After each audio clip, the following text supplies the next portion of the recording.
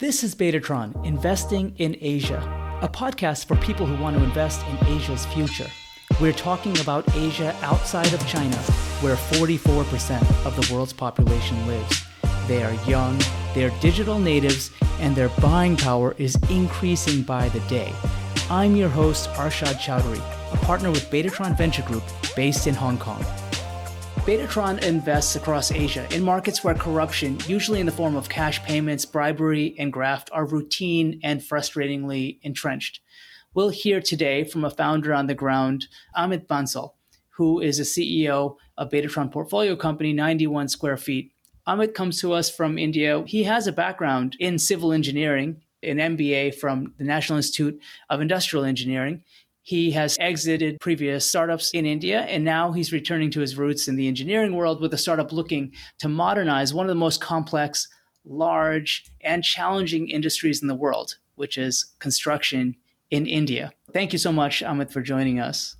Thank you, Arshad, for having me here. What are some on-the-ground examples of corruption, bribery, illegal payments in the construction industry in India that you've seen firsthand? Not naming any names, but what does it look like? I know for certain that the companies who are working with government, everybody seems to tell me that there's no other way. In the private sector, also, there is always an intrinsic motivation. Like there was a company back in 2020. We got a project from them. We did really well. And we were not getting any more projects. And they were giving us a hard time clearing our bills. And we went to their office and asked them, oh, what's wrong? We have done a good job. So why not you consider us for the next project? We might offer you some discount and all this. So they were like, you guys don't know how to maintain a relationship. You will not get any work from this company. And that's, by the way, a global company operating in India. That's not even an Indian company. Wow. And so what does maintaining a relationship entail? Maintaining a relationship is simply means that we need to reciprocate. Like there's a standard couple of percentage that you need to shell out from the project, and you need to give it to the people who are awarding you the contract. So there has been some bad experiences like that. There has been some experiences wherein people were not very outspoken about it, but they were trying to pinpoint such issues which are not correctable. For example, let's say you laid out a concrete beam, right, and there's a minor crack which happens in almost all development. But the guy is hellbent that I don't want this crack. And to remove that crack, you need to dismantle the whole building. So he's making such a point and trying to act stupid and adamant around it. It clearly points that he wants something from us. We took a decision that we will start saying no to all these kind of customers. So there was a time like I think from June, July, August, September, October, our deliveries were not up to the mark. They were not up to the point wherein we wanted it to be. We fixed it later. And there was again this amplifying factor of people trying to ask unnecessary favors. And these two things combined painted an aura in our mind. Internally, we were discussing that there's no other way to survive in this market. We have to shell out some favors. But then we decided that we'll not go down this path. Instead, let's try to improve our deliveries. And even still, it doesn't happen, then we'll see what to be done around that. And we were hurt the most by corruption when our deliveries were not on point. Now that our deliveries are on point, we are not facing that trouble too much. Right now, in the last 3 months, there's a zero customer churn. There's a positive net revenue retention on every single account. Every customer is giving us more and more project. We were also able to revive some of the customer we lost during that 6 months period when our delivery was not up to the point. So now I don't think the world has changed in this short period of time. I think that corruption hurts you the most when your own affairs are not in right order. Oh, wow. So it might be almost a penalty for inefficiencies. Yeah. That's really interesting. Give us an overview as to what you're actually working on and how it touches on improving the construction industry. In my view, the construction industry in India is ripe for a massive technological adoption, like has happened with the logistics sector in India in the last 5-7 years. There has been a massive shift wherein lots of company created demand planning, supply planning, and logistics algorithms around logistics and transportation. Now I think the time has come for construction, wherein every business which is involved with construction, be it a buyer, be it a brand looking to build up retail store or warehouses, be it a contractor, everybody is targeting efficiencies. and they all know that technology can help them be more efficient. We demonstrated that by right technology adoption, a business can save up to 10% of the spend that they are incurring on their construction project. We are really after making construction more efficient and faster. We are piloting in India. We have built a complete product suite around it. How we call it R-Dash, a project planning and management software. So, how does it work? I understand you're servicing banks and coffee shops and any big brands that want to start multiple retail stores very quickly, but how exactly do they interact with your platform? The core feature is that it resolves friction in collaboration amongst multiple stakeholders. So imagine that you have to build a Starbucks, let's say in Gurgaon, right? To build a Starbucks, there would be a project manager from the brand side. There would be a designer who will be creating that identity layout. There would be a general contractor who will be responsible for the majority of on-site work. There's some OEMs who are supplying different kind of raw material, right? So there are lots of stakeholders to get single project done. It ranges in 25 to 35 people. Now, in this kind of a system, where there's a lot of collaboration, you need to have single interface wherein there's a centralized information flow and everybody is chiming in and doing their part. And this information repository just keeps on developing so that up-to-date information is available for every stakeholder. But now things are not like that. In the current system, how things are happening is a brand would make the purchase decisions around the project in their separate financial ERPs. They will track the projects through WhatsApps and emails and phone calls. They will plan the schedule on Excel sheets. So there are different platforms in which they are managing project and which kind of breaks the information flow. So what we have done is we have created a project management platform. We call it R-Dash. Over R-Dash, the entire life cycle of the project can be managed. It works on a mobile application, which is used by the people who are on ground. It works on a tablet, which is used by the designers who are going out for surveys and all that things. And it definitely works on the web interface. So by bringing in all this information around the project, all the purchase decision, planning, tracking, everything at one place, it unlocks better decision making, more data driven decision making for the stakeholders who are making the purchase decisions. It involves better collaboration between the ground team and the people who are remote, maybe the designers and the central headquarters staff and all these kind of people. We demonstrated the solution in our own environment wherein we started operating like a contractor, and we use R-Dash to demonstrate to brands that, hey, look, by using this tool, we can build your stores 50% faster and probably a 10% cheaper price. And we have been doing that all along, right now building close to 80, 90 stores a month. We've launched R-Dash full stack version October last year. And since the time we have grown 2.5x, and we are planning to continue similar kind of growth trajectory in the remaining part of this year as well. The 91 square feet platform reduces the opportunities for corruption or unnecessary or inappropriate payments. How does it do that? And have you seen that working effectively? Yeah, it does that, but we don't position it like this.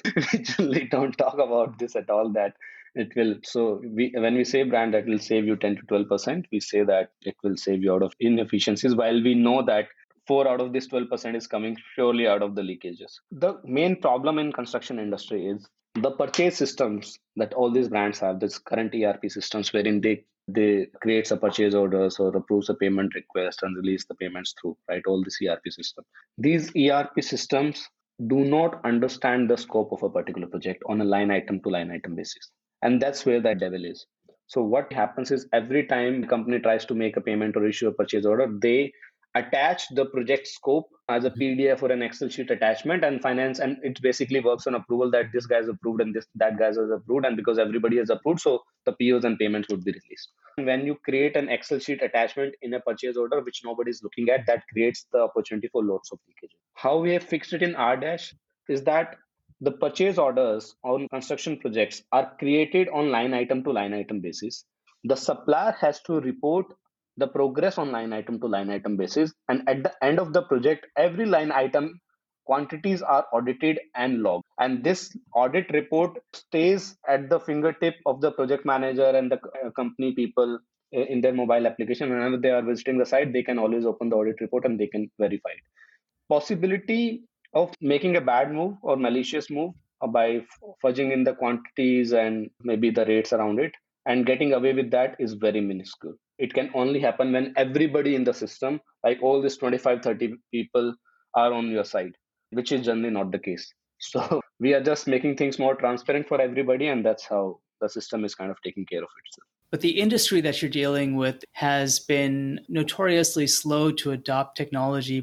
It's been estimated that productivity in India's construction industry has actually decreased by some 2 or 3% over the last 20 years, mainly because of a lack of adoption to technology. Yeah. So, Ashad, you are right, actually. So, the reason why India has been slow in adopting technology in construction, there are two reasons. Obviously, there's corruption, there's a intrinsic motivation in people who are not operating in an ethical way. It will just expose them up. But I think the bigger blocker, the more systematic blocker so far has been that the manpower has been really affordable here. Like, imagine that you are trying to sell to a contractor that you can get your daily progress report of your construction project through this application. You just have to train your supervisors to use this application on day-to-day basis. And he would say that I can put up a 15,000 bucks kind of a resource at the side and he will give me the similar data and he will do more tasks for me. So that's how the mentality has been, that because the manpower has been so affordable, people felt like I'll just put up some extra headcount around this problem and I'll sail through it. But now one thing that has changed is that people are now starting to wake up to the reality that adding extra headcount in this whole collaboration cycle ruins the productivity of everybody. Adding extra man is not a solution. The solution is to reduce as many men as possible. In the large construction companies, in the large builders in India, the next generation has taken over. And this change is happening right now. The last 2 weeks, I met 4 builders, and in 3 out of them, the next generation has taken over. And they are all looking out at how we can make things more efficient. They want to really make things cleaner. So I definitely see a wave of excitement towards adopting technology, and in fact it is to an extent that people are adopting fancier technologies which are not even that relevant as of the use case, because there's just that kind of a wave going around. That's really exciting. What guidance do you have for investors who are trying to do due diligence on companies that might be in industries where corruption is more prevalent, or companies who might be suffering from or engaging in corrupt practices like bribery? I think most of my friends, I'm working in construction, most of my friends are working in supply chain, logistics, these kind of fields. Most of them are running startups.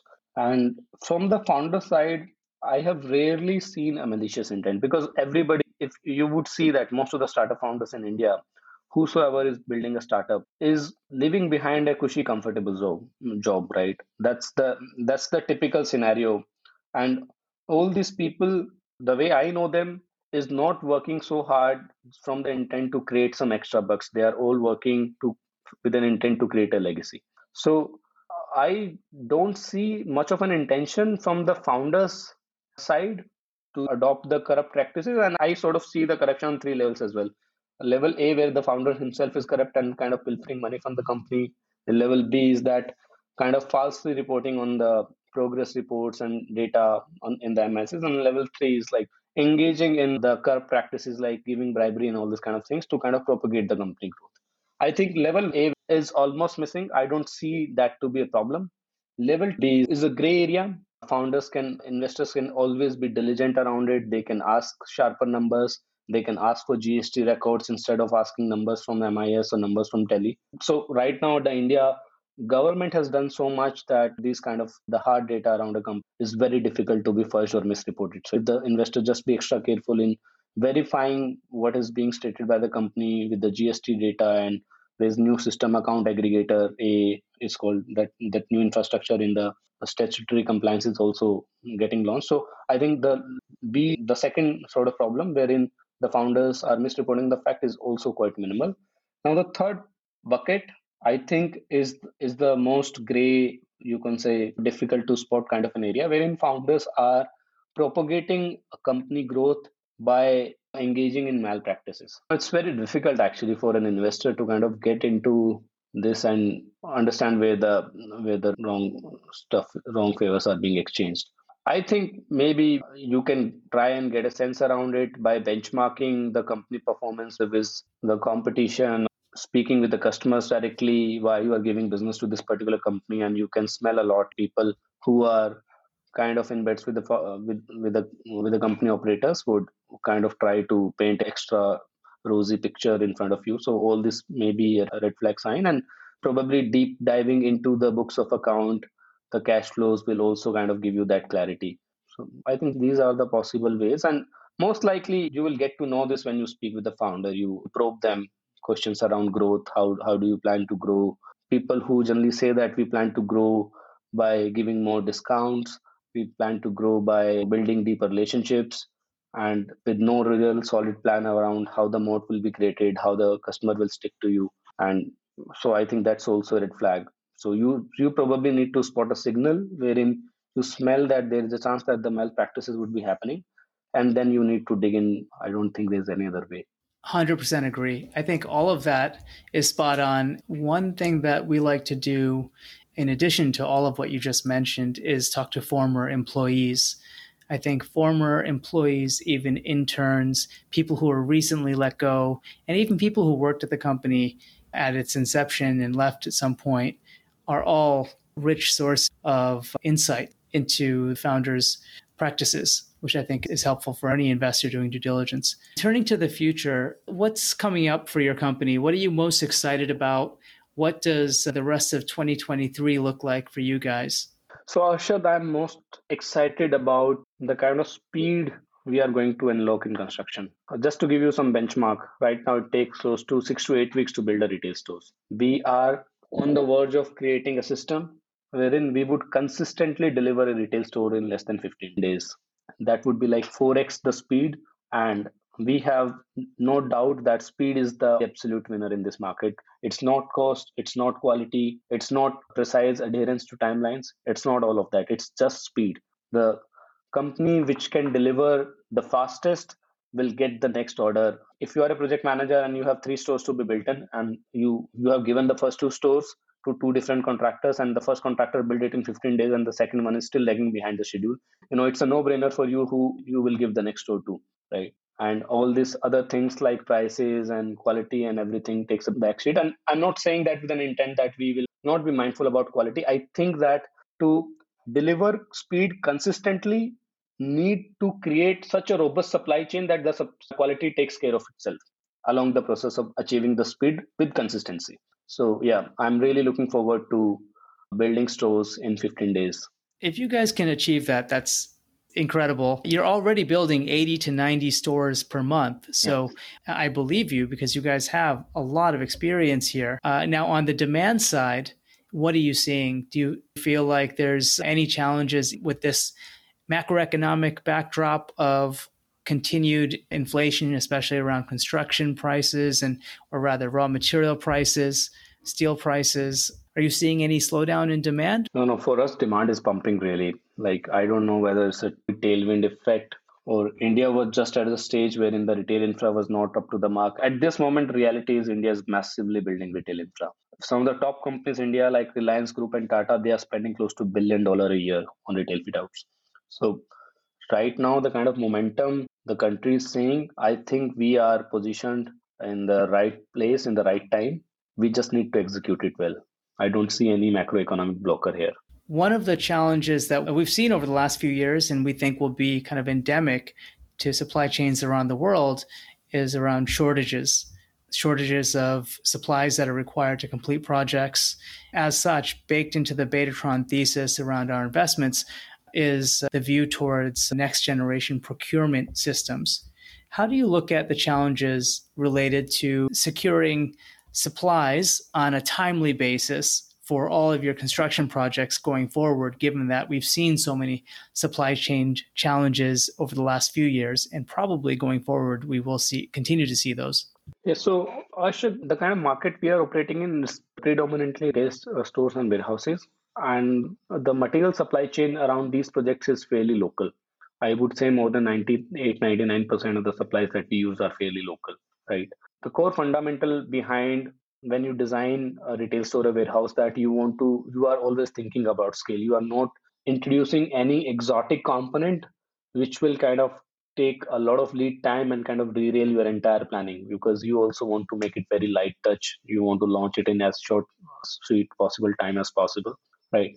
So for us, I don't see that to be a challenge. But maybe in future, when we go into larger categories of construction in commercial projects and infra developments and all these kind of things, at that point in time, but not for 23, I don't see that to be a challenge for us. Okay, fantastic. This has been really enlightening. I want to take a moment to say thank you and congrats on what you guys have built so far. I think you've been putting a lot of pieces in place for rapid expansion for the next few months and years ahead. So I'm very excited for you guys and looking forward to continuing the journey together. Yeah, Arshad, I think I will see some exciting time up ahead. And thanks for having me here. I really enjoyed our conversation. Thanks for listening today. If you want to know more about Betatron, where we invest in fast-growing B2B startups throughout Asia, visit our website at betatron.co. I'm your host, Arshad Chowdhury. Find me on Twitter at ArshadGC, where I'd love to hear your ideas about guests and topics related to investing in Asia.